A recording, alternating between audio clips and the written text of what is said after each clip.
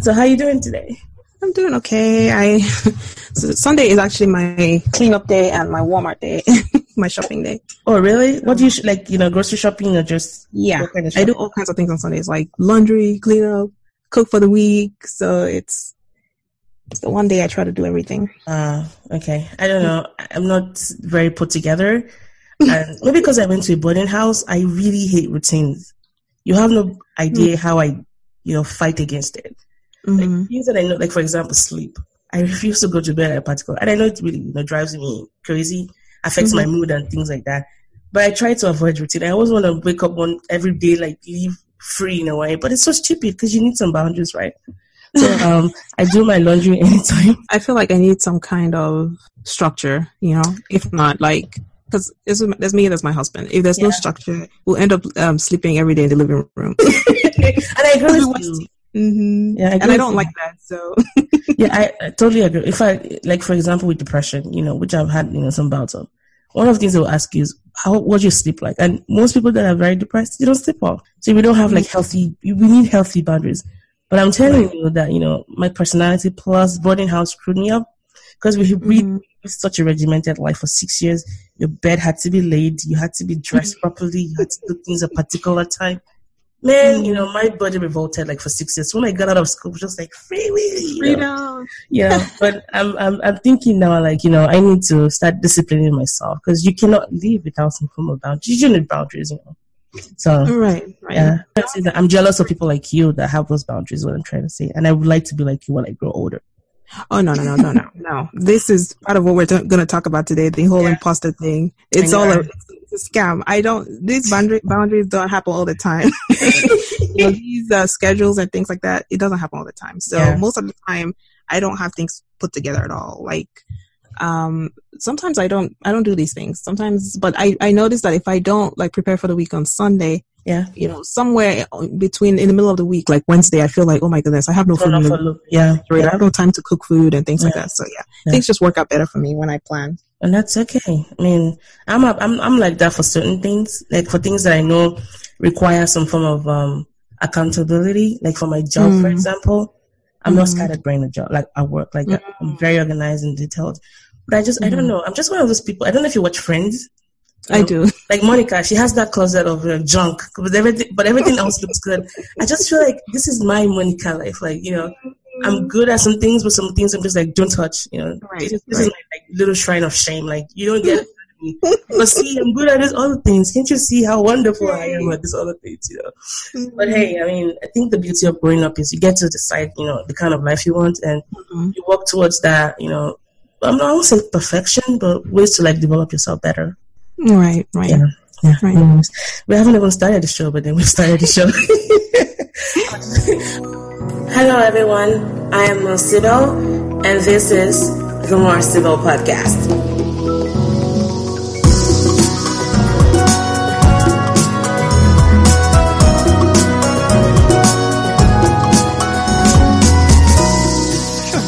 All right.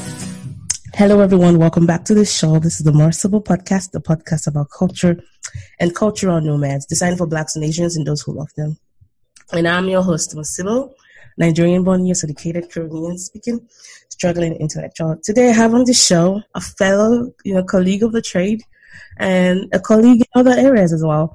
So her name is Ozzy, and she's a scientist as well. She lives in the music city called Nashville, Tennessee, and she's very passionate about so many things like education for the girl child and healthcare. She's actually a scientist and she works on sarcoidosis. I'm not saying that right now. She likes to tell stories. She believes stories are very powerful. In fact, that's one of the reasons she started her podcast.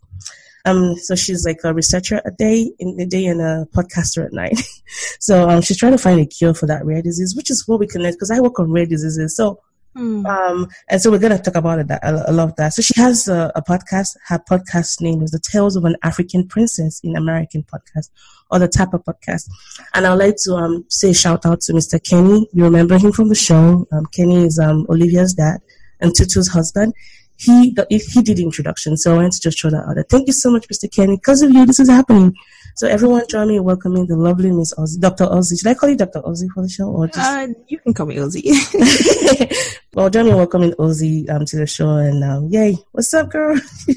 Hi, Mo. It's a pleasure to be here. Thank you so much. So we kind of started talking initially just about boundaries and whatnot, and I think it's just a perfect segue to go into, imposter syndrome.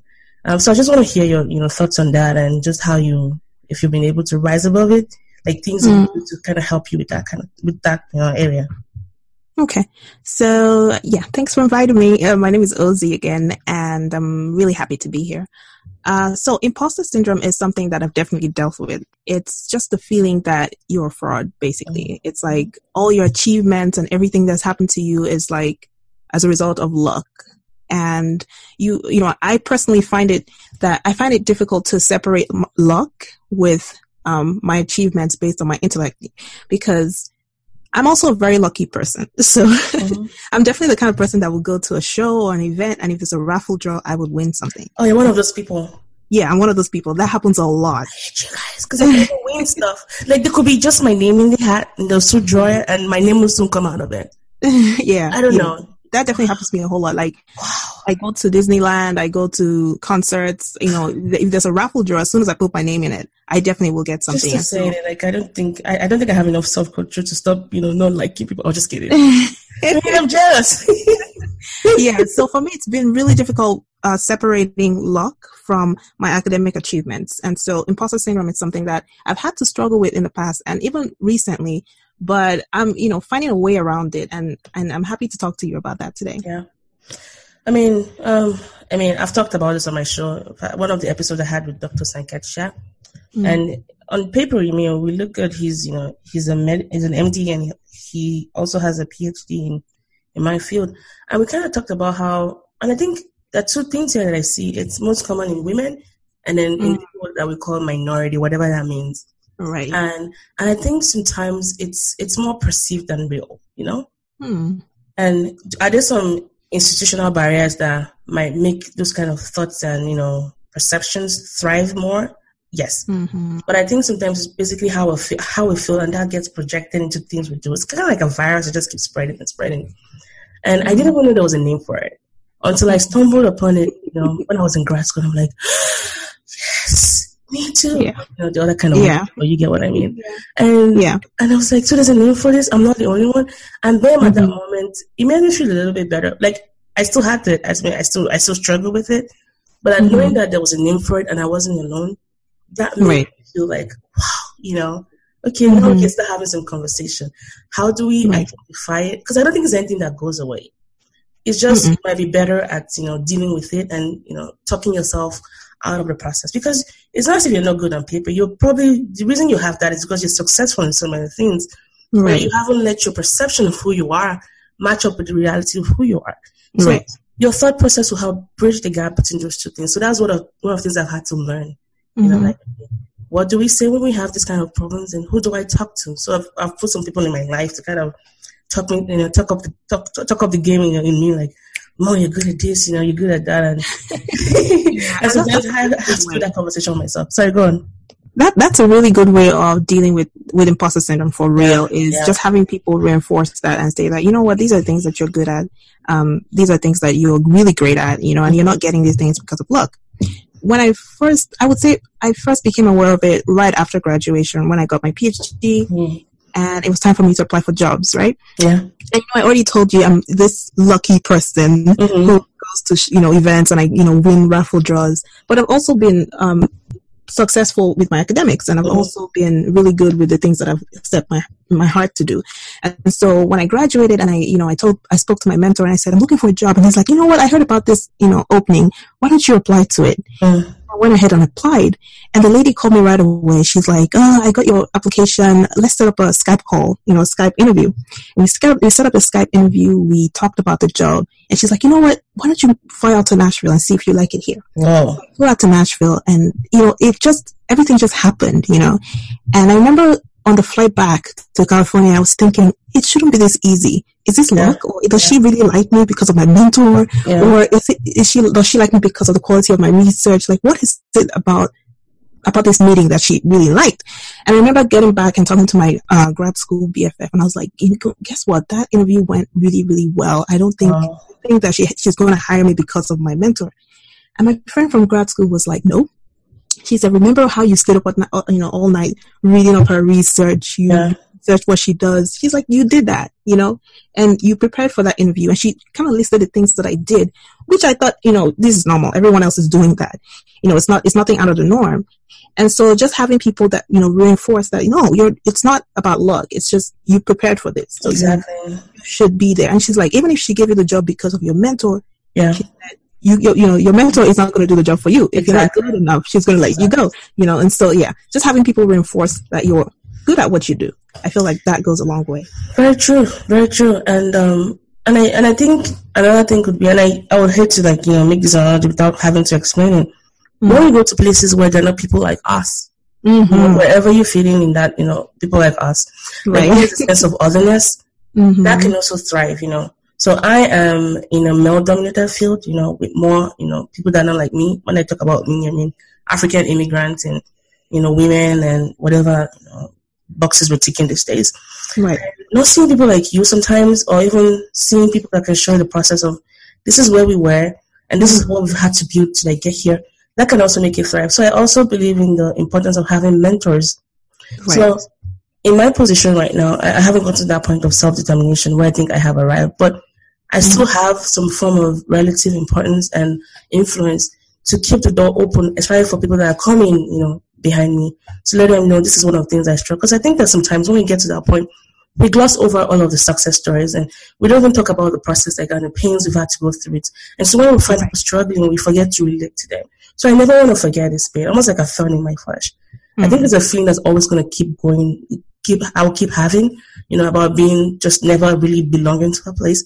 But I think sometimes the merit of that is it keeps you humble and it always makes you remember how far you've come, Right. And of course sometimes I, get stuck in my ways and, I'm like a tortoise, I'm buried, or like an ostrich, burying my head in the sand and just feeling like, okay, I'm not good at it. And it's so pathetic because I hear myself like, oh, Jesus, snap us.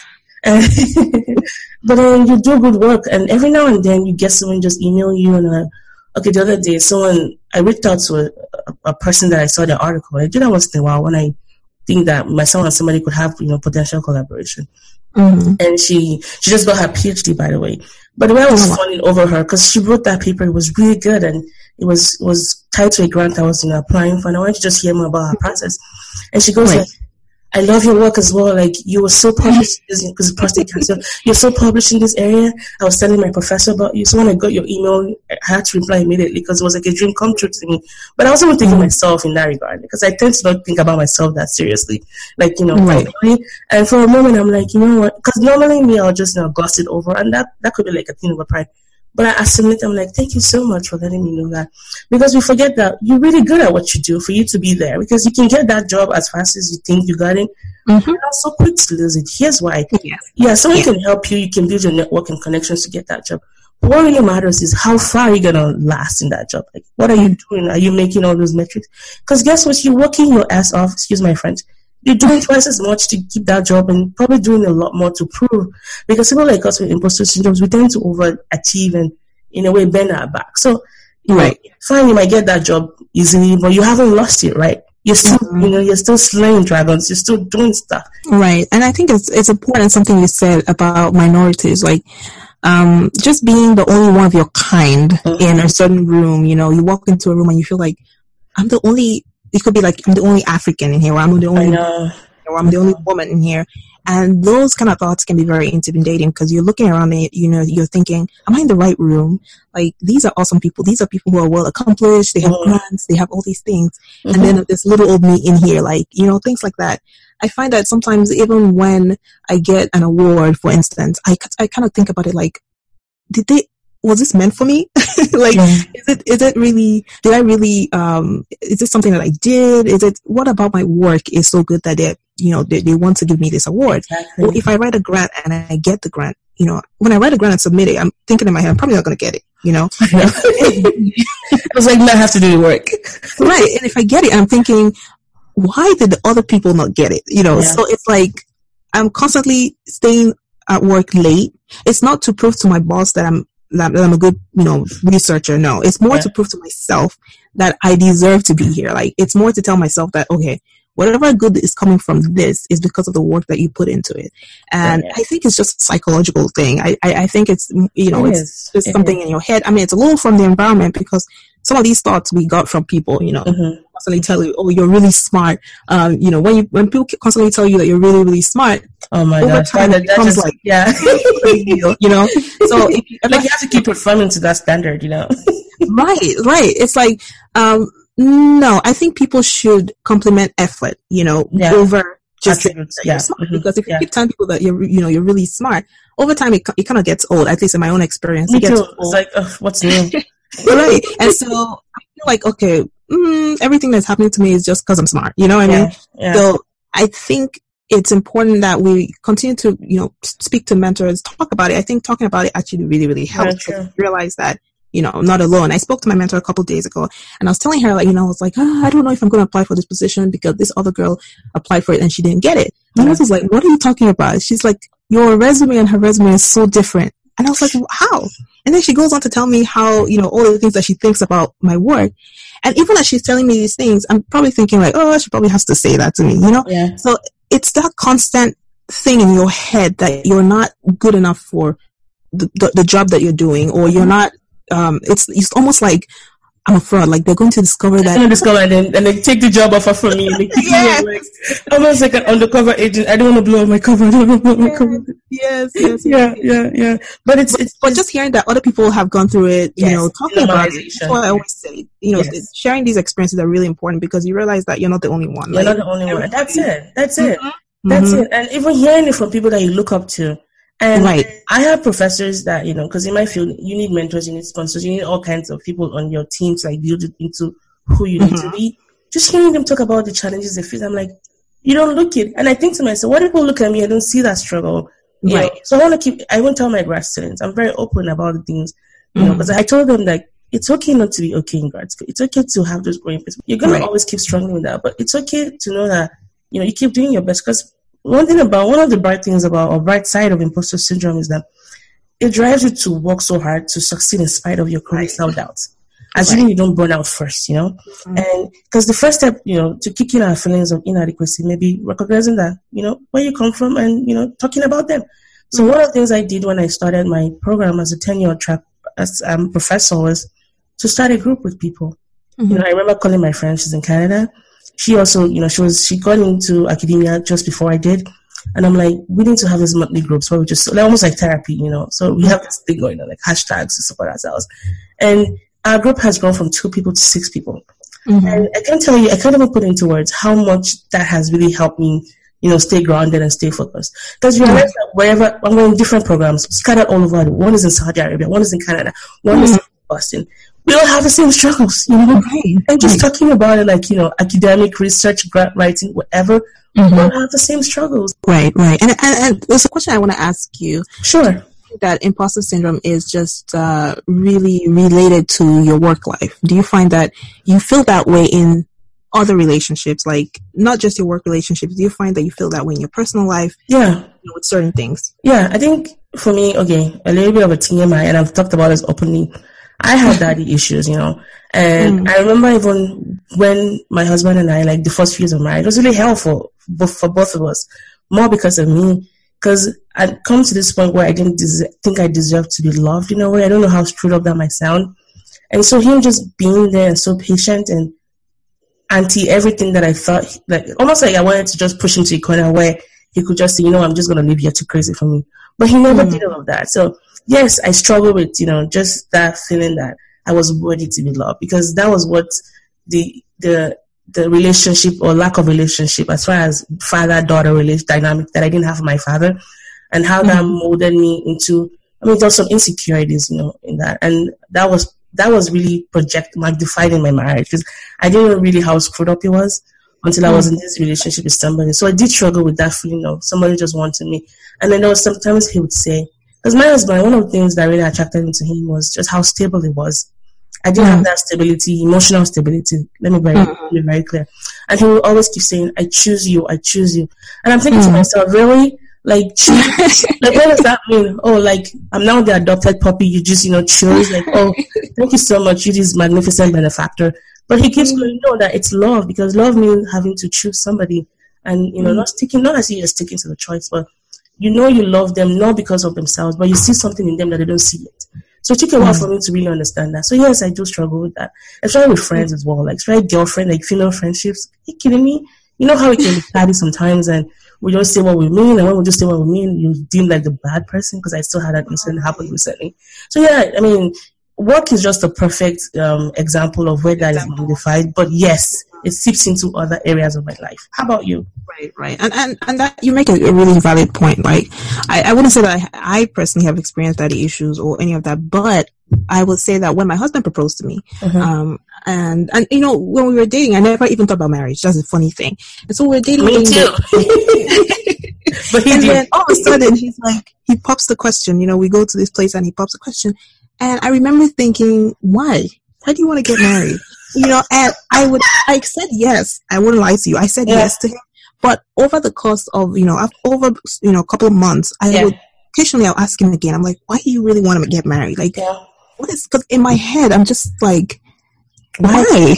Why me? In my head, I'm like, okay, we can date, but, marriage, you must see something. And sometimes when he's talking about me to his friends and I'm right there, and he's telling them all these things that he likes about, is he going to wake up one day and realize that, she's a fraud, that's not me, but just realizing that imposter, you don't have to be an academic, or you don't have to be a head, or you don't have to have a PhD to experience it. No, that can happen in your everyday life where you don't feel like we don't have person. I can imagine those that have kids. Maybe their kids are doing like shining so brightly, and they're like, how do I deserve it? Like, what did I do to deserve this kind of child?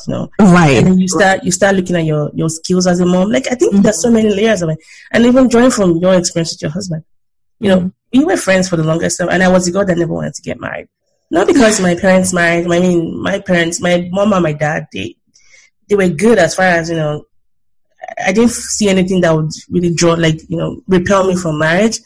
But I just had this core, beliefs where I wanted to be on my own.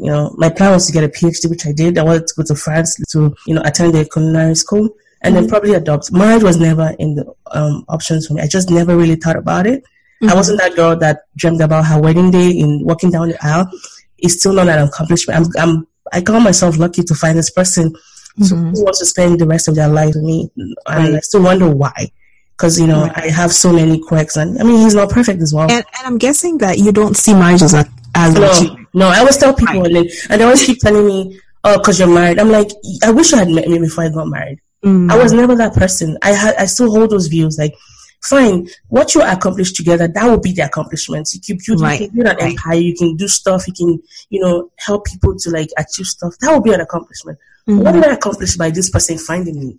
Did I stand by the well in a particular position and he saw me? Or what did he do to find somebody like me?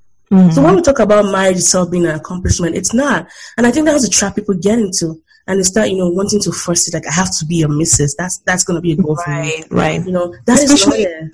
Right, especially with the African background. I don't know if of marriageable age. Exactly with women, like you have to be married by this age. Right. If not, you're not deemed. I feel like some people will be very good being single. They will have probably lived a longer, healthier life than being hooked up with the wrong person. So when my husband when he saw me the first time, he said he was going to marry me. I laughed in his face like, no, no, you don't want to. Like, I believe you don't want to. And I remember him telling his twin brother about me, and his twin brother, who's crazy by the way, told him, run away from that girl, she's crazy. Because I had these ideas about what marriage was. Right? I kept asking him. Right. So he told me he wasn't just going to date me, that he was going to marry me. And I said no. So I told him I was going to think about it. But I liked him, so I started dating him. But we went on. We did it for about 5 years. Why? Because that was how long it took me to decide that, okay, let's just try this out. And I gave him conditions. I said the first 2 years of marriage, we're going to try it out. If it doesn't work, we're going to have to divorce. That was me. Wow. And maybe I was, because I'm a Christian and all that, and maybe I didn't know a lot about marriage and all that, but I just knew it wasn't a die or, like a die affair. Thank you very much. Right.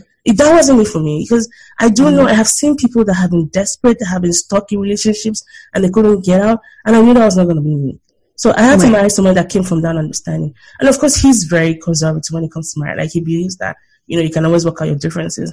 So I always had that plan B, like, okay, we should divorce. Like, when we had issues, like, we need to get but I've come to like, grow up from that area. But I still always think that you need to be, find the right person, yes, but don't think of marriage as an achievement. So yes, there are many layers of that. Right. Yeah. And I think it's not, I don't want people to get us wrong where we're saying that, oh my God, these ladies are saying that marriage is not an achievement, it's not, no, we're not saying, in the context that we're talking about, I think what we're saying is that we don't really define ourselves by the labels that we have. For instance, I don't define myself by my, my Mrs. Stardust or my PhD or any things. I define myself by the work that I do. So if I'm married, how can we do great things together? I think that's the purpose of marriage. Yes. Do great things. Yes. Two chasing, one would chase 1,000 and two would chase 10,000, right? Because together we can build a synergistic relationship to progress in a geometric way. That's how I say it. Almost like a business investment, but not in that kind of shoddy way. Right. I think we see a lot of things alike. Yeah, I think that's why Kenny said, I think you guys would be good, Shout out to Kenny. Yes, shout out to Kenny. Thank you so much. Thank you so much. And I feel like marriage is also something where you can learn from. Like my husband, for example, he's like quiet. I am not. I used to be very wild, wild in the sense that, I had this dream to just travel the world and not really plant, myself somewhere. I wasn't very, whatever the word as a Nigerian or African, I didn't have that mentality. I always thought from a global level, which was very different from what you saw around then. Because I remember I was telling my mom, I didn't want to have kids. If I had kids, I wanted to adopt, and she would keep praying and binding and casting stuff in my head. And I just had this really strong opinions about things that I thought were not right. And of course, I got into trouble a lot growing up because I would say things that people didn't want to say. I would be like, who taught you that? You're very, very, very, very rude and things like that. So for him, for me, meeting him and seeing how quiet he was, and not quiet, but calm and very put together and stable, it was like a moth. Like he was like fire, and I was like that moth going towards fire. Or maybe it was the other way around. But I wanted to just see how it ticked, like almost like a clock you hear ticking, like Stella from Heroes. I wanted to break it and then see just how it worked and put it together. So there was something destructive in me that I know that if I were to move closer to him, it was going to destroy me. Not destroy in the sense of killing me, but build me up. But I was never always ready for that lesson. And so he's taught me a lot about patience. He's taught me a lot about how to be more financially responsible. And of course, I've taught him some things as well, but I'm not going to tell him things I taught him. Maybe if he comes on the show, you can ask him that. But what I'm trying to say is that we've learned from one another. There's some areas that I'm very strong, and he's not, and we complement one another. That should be marriage.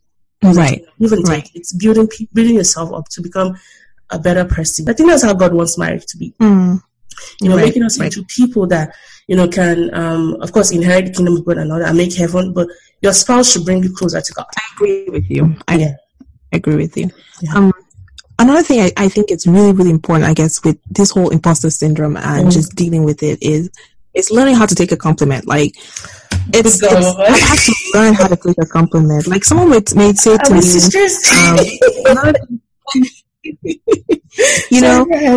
I'm also very passionate about fashion. That's something that I've always, that's like the light bulb in my head that has been, turning on since I've been a kid. And so I get a lot of compliments with just the way that I put clothes together. But one thing I noticed that, and someone pointed out that to me recently is when you tell me that I look nice or, I like your outfit, I say things like, oh, this old outfit, nothing special. I've had this for ages, or, something, this is something old and things like that. My friend said to that is pride. No, there's a bit of pride. There's a bit of pride where you cannot accept. It could be pride. It could also be insecurities. Yes. But there's a little bit of both, or mostly one of them. It comes a little easy for me. Like, it comes easier for me to match outfits. Yeah. And so I feel like it's not exactly a skill. I feel like, why doesn't everyone know how to do this? But it looks good. So I cannot do that because I don't have that kind of skills you have. I mean, I can dress well, but I won't call myself a fashion icon. Right. So it could be my clothes, or it could be like I do a presentation and someone says, "Oh, I really liked your presentation." I want to know what exactly about it did you like. But it stems from the fact that I'm very critical about my work. The things that I say. If I give a compliment, I'm giving a genuine compliment, and so when I say things like, "Oh, I liked your presentation," I'm curious to know which part of it you like. And so. Learning how to take a compliment, learning that your work is actually awesome. People actually like it. You're good like that. You did that. Yeah. Celebrating your own wins is really, really, really important in dealing with imposter syndrome, because we have to push things to the side, especially if we get these awards all the time. I know. And it seems like it comes easy. We don't really value it anymore. Right. You tend to think that, it's normal, This whole thing, like, oh, come on. I mean, that was easy, And why I wasn't, trying to insinuate that you were prideful. Why I said pride was because when people compliment us, we maybe sometimes just want to down it down so they won't see, point that, because I don't know if you're like me.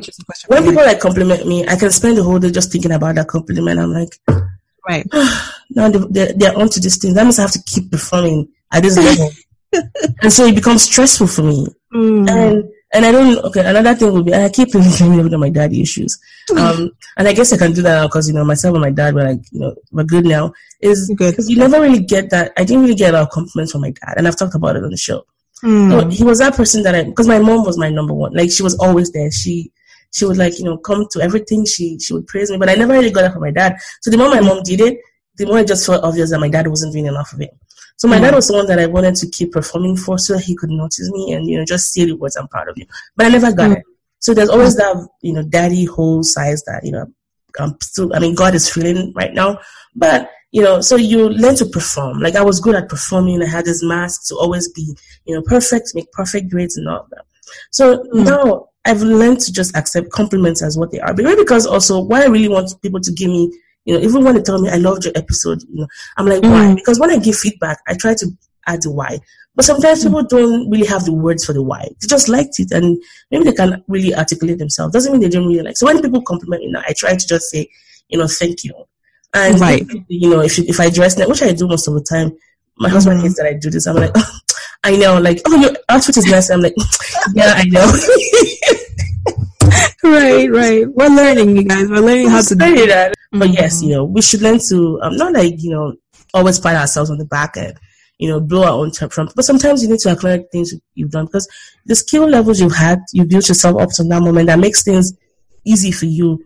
You doesn't achieve that overnight. You worked at that ability to be able to perform consistently. Some people don't have that, so that's what is.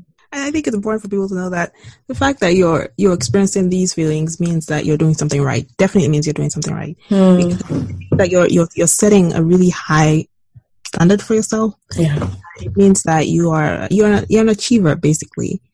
You never want to walk into a room and be the most celebrated person there. You never want to, because then you have something to learn. You always want to have that room for growth. But then again, set realistic goals, because sometimes we set these goals too high that we're working all the time, trying to attain certain things, but then we're not attaining those things because we're getting burned out, basically. Yeah. And something that you mentioned about, when we're talking about not being able to take a compliment is, do you think that it's a woman thing to do to downplay our achievements? I think so, because men don't do that. I think the way mothers raise their sons, especially now outside of the world, the neck of the wood, there's a way they raise their girls differently. We tend to do so, and I don't know if I'm the only girl. So I almost like enslaved myself in a way to take care of my brothers and keep the home. I was like the mini mom, because you're expected to do that. So they don't see that. But when your brother like does something like really small, there's like, let's throw a party. It's like the prodigal son has returned home. Let's kill the father's cow and things like that. But men, they know how to give themselves those medals. Like, they know how to really reward themselves. But I feel like as women, even as wives, as mothers, whatever you fit into that spectrum, we don't tend to acknowledge so much we do to keep the world running. And we don't put ourselves first. Exactly. And I think women can do that for other women, especially women that have reached that point of acknowledging that, can help other women see that as well, see their strengths.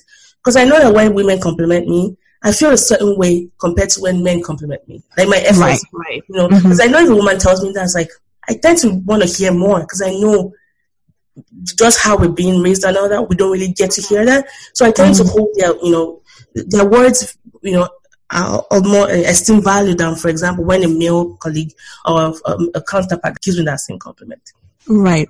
And it's interesting that we're talking about this, because when I first got my job, I was learning how to negotiate and ask for more and things like that. And I almost felt guilty for asking for more. Thank you, like a thief.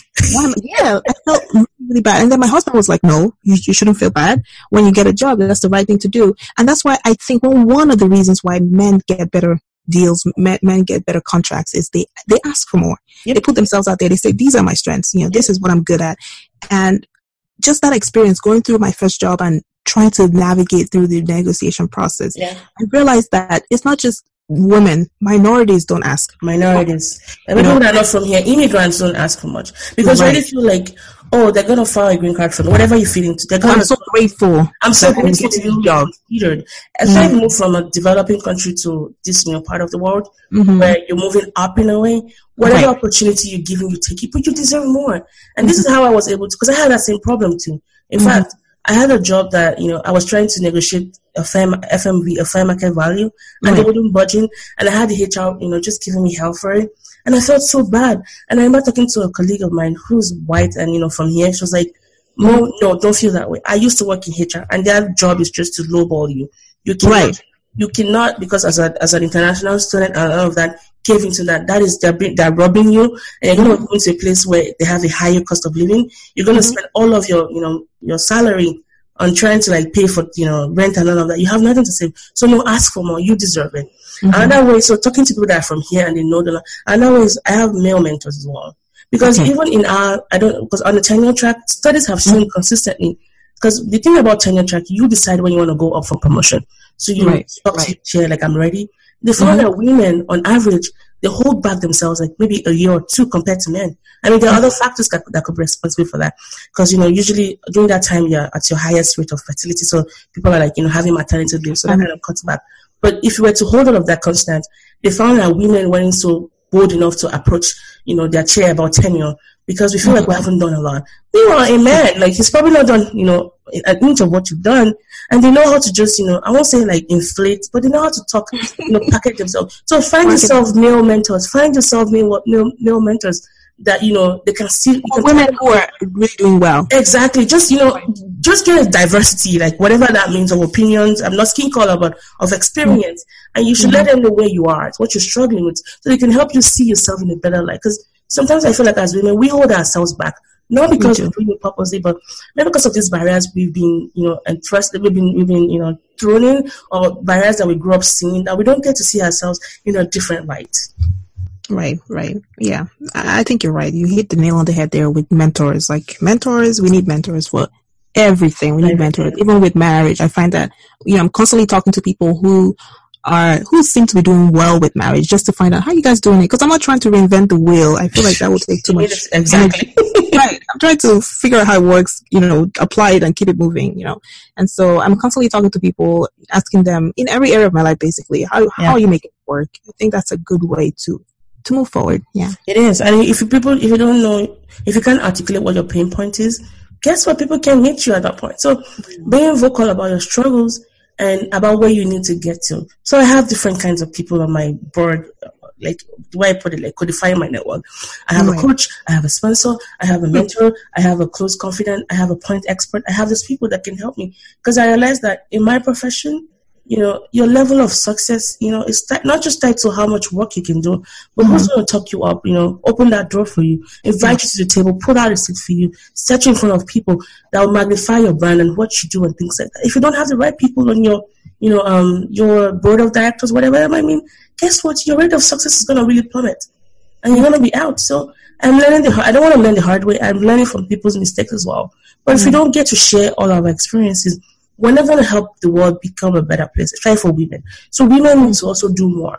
So we need to be very, very intentional about mentoring, those that are coming. And that's why I take this very seriously, especially about girls, building their confidence. Confidence was something that I never really had in so many areas, even though people didn't know that I struggle with a lot of stuff. And I'm trying to share that, if I can do it, you can do more than what I'm doing. I'm not, end all be all, but I'm trying to share my processes. I'm trying to be more transparent, to let people know you can do it. You can do it. What are your dreams? What can I do to help you get there? What are your dreams? Let us know. Put it on paper. How do I help you be the person you want to be? Right. Yeah. Absolutely right. Yeah. Anyway, so let's start. We've talked a lot about some of this, but I want to hear about your podcast show. So, just quickly, what inspired you? And I've listened to, a couple of yours as well. Really good. I like your, style of storytelling and all that. But just in simple words, what inspired you? How long have you started? So I've had a podcast for a little over a year now. So, and the inspiration came from listening to other podcasts, I have to say. Which one? I ones? was always stuck in traffic. I was always I listened to a lot of Oprah's podcasts and a few other business podcasts as well. And I was stuck in traffic, and I realized that some of the areas that I really wanted to hear about, the podcasters were not really going there. Sure. You know, not all of them, but maybe certain topics. I felt like I really wanted to know a little bit more, just a little bit more, and I wasn't hearing it. And I was like, I'm going to start my own podcast. You know, the things I'm passionate about. I'm passionate about the girl chat because I grew up in an all-female household. You know, I know the struggles that girls have to go through, especially girls from the African. You know, we Africans have to go through to get an education. Luckily, I didn't have that problem, but I saw people around me who had that problem. So I was like, I'm going to talk about that. I'm going to talk about healthcare because I work in research. I'm doing research in rare diseases. So okay, that's something I'm going to talk about on my podcast. You know, and I'm doing this because there are lots of things that I never knew about until I started listening and listening to other people's stories. And I was like, wow, these stories are out there. People are doing these things. People are talking about these things. And so I decided to create a platform where I invite women, particularly women. So if you notice, this is that. It's about 90% women. Yep. And that's because I'm really passionate about the girl chat. I'm passionate about, you know, all things female. And I really want to give women that platform because I feel like we're a couple steps behind in almost every area. And so I want to give women that platform to be able to share their stories and be able to, you know, give that information so that other people can grow as well. That's what my podcast is really about. That's really good. I like that. And that was also what, you know, inspired me to start my own podcast. I've been listening to podcasts for, you know, since 2010. Right. 2011, about 8 years now. And, you know, it was good. I never in my life thought I was going to end up starting one. Like, it was, if I had a crystal ball in front of me that showed that, I would have just broken it. Because I didn't think I had, you know, what it took.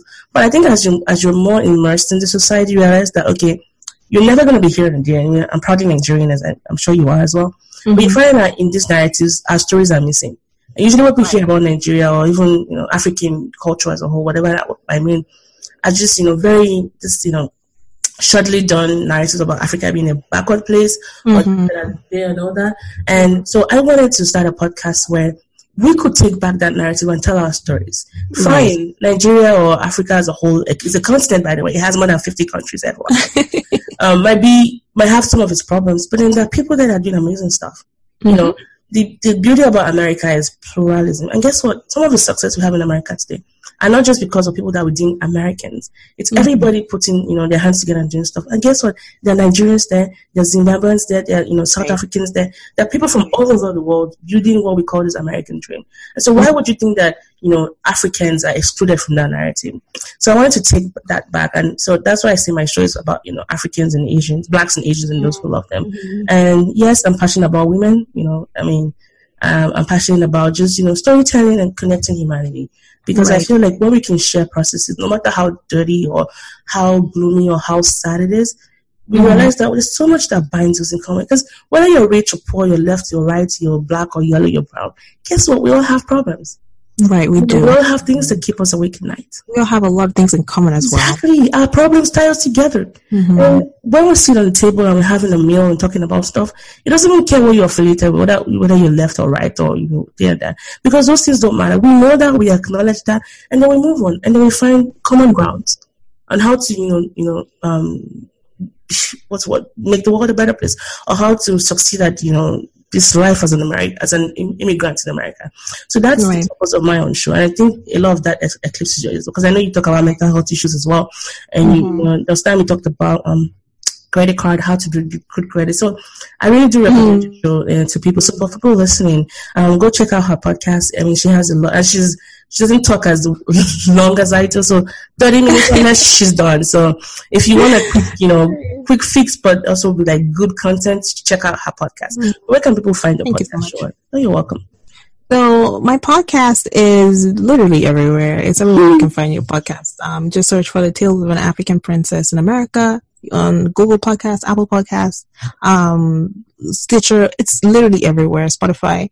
I also have a website. So if you go to www.talesofanaFricanPrincessInAmerica.com, or if you go on Instagram, African Princess in America, you'll find that there. Perfect. I'm also there as well. You should also check out her. I need to come and get Instagram tutorials for you, because girl, you're killing it there. She's very relatable. Oh, no, seriously. No, I'm gonna do that. I'm saying that for real. I'm not joking. because I love really? Yeah, you're so good at that. Like, I need to learn. No, it's just I don't pressure myself too much about, Instagram. Sometimes I don't have anything to post, and I don't post, I can tell. So can people follow you on Instagram as well? And how can they do that? Yeah, sure. Feel free to follow me if you like my content. Follow. And it's very interesting why I call myself African. I like how you took the whole cut, and it's like, not just a Nigerian one, but guess what? She's an African one. Entire Africa. She's holding it hostage, The other day my mom called me, "Hi, African princess," and I always fell off the chair. I was just like, this woman. It's like, is that the name I gave you? My mom too, she'll say Sybil. I'm like, Mom, stop it. Like, this is just weird. You hear it. Because that's not my government name. You didn't give me that. Because I know she's just trying to, like, pull my leg. Anyways. Yeah. So check out her Instagram handle. She has a lot of good stuff. And she's also very resourceful. So she shares, like, links and processes and things like that. And another thing I want to talk about before we left or concluded this would be about your research. So I do rare diseases too. I work with lupus patients. And I do. So I have two streams of research.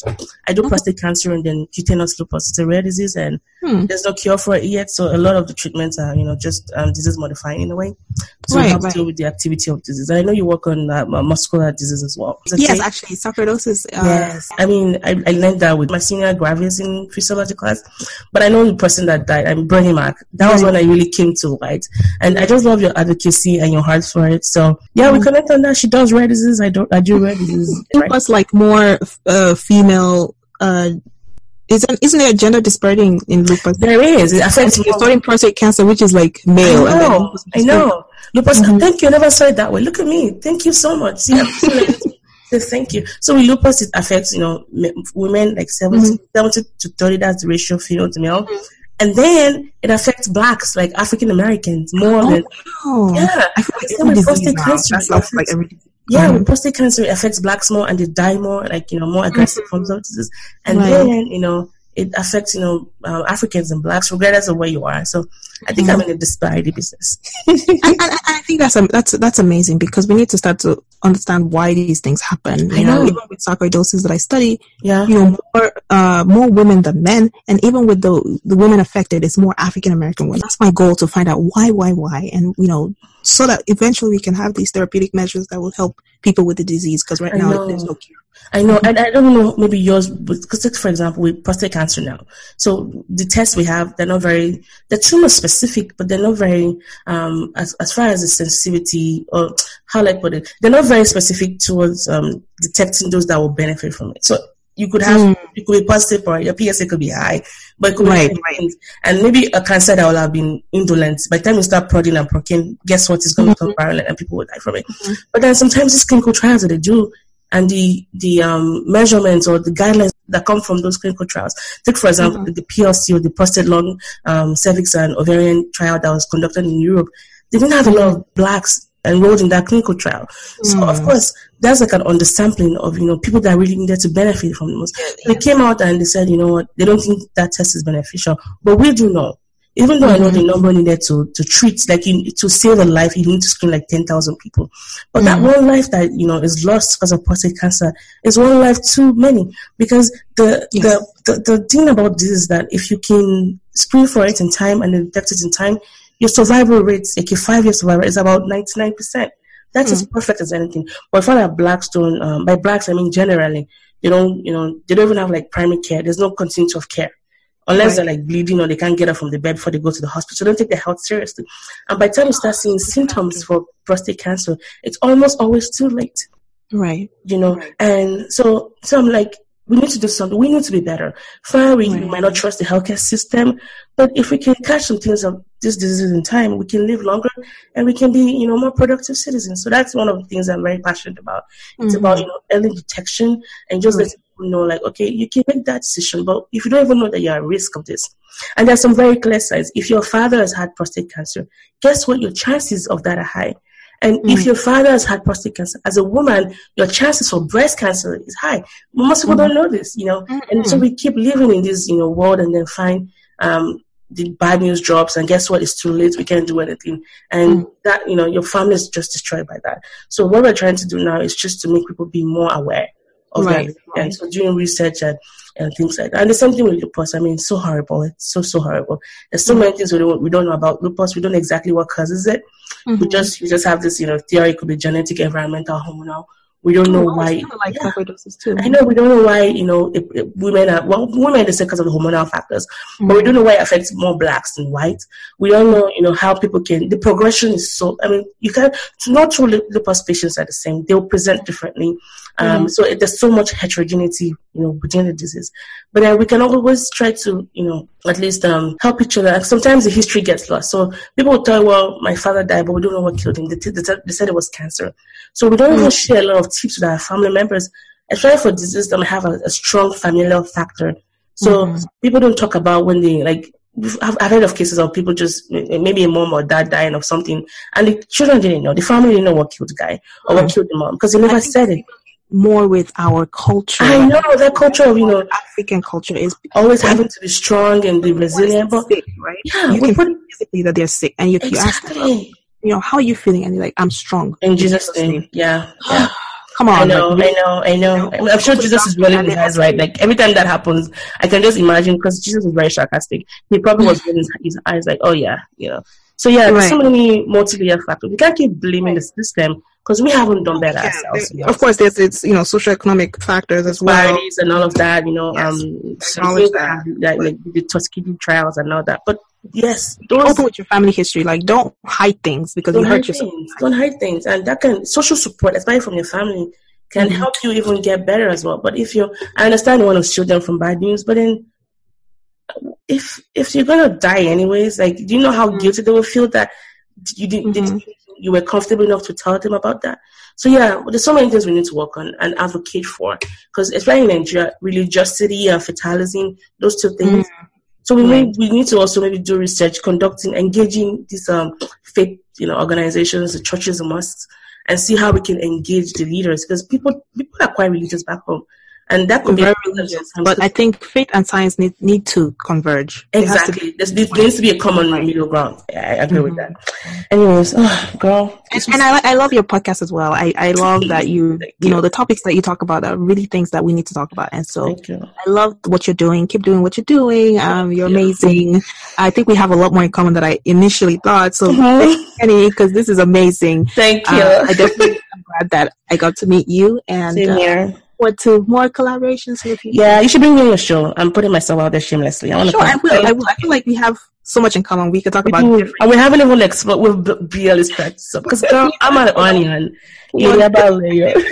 All these other things. I was going to ask you one last question, but I feel like that's going to lead to a lot of things. So I might just save that for my own podcast. Don't forget it. Write it down. Right. It just popped in my head right when we're talking about all these things and have to do with gender. And I'm like, yeah, I've really been looking for someone to talk about that with. Oh, yeah. Well, I have a lot to say. And then for me, flying some things might ruffle people's feathers, but know that this is born from my process. I might not always be right. I don't think I'm right about so many things, but I have a heart that is willing to learn and listen. Because I don't think anybody is like a custodian of truth. There's the truth and there's my truth and your truth, but we should always seek towards the truth. And if I'm not there yet, I will want someone to like gently steer me towards that to adjust and calibrate my compass.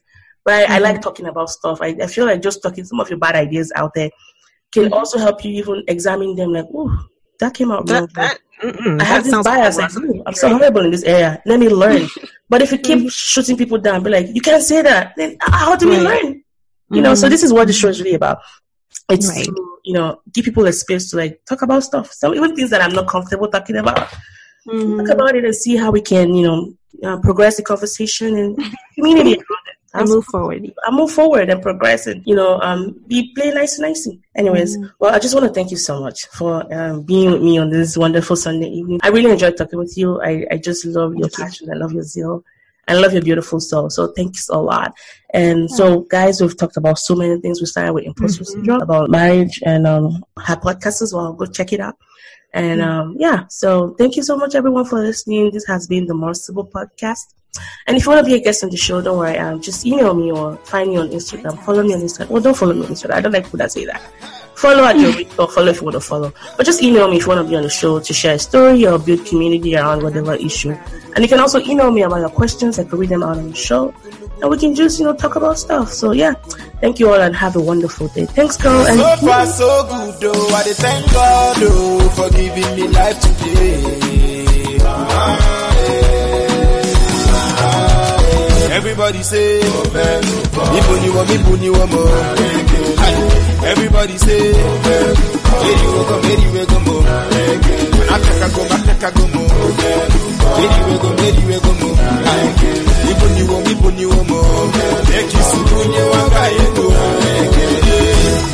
Chai, odogu akataka. Inapotala mbeno namba. Change my story, make me rise faster.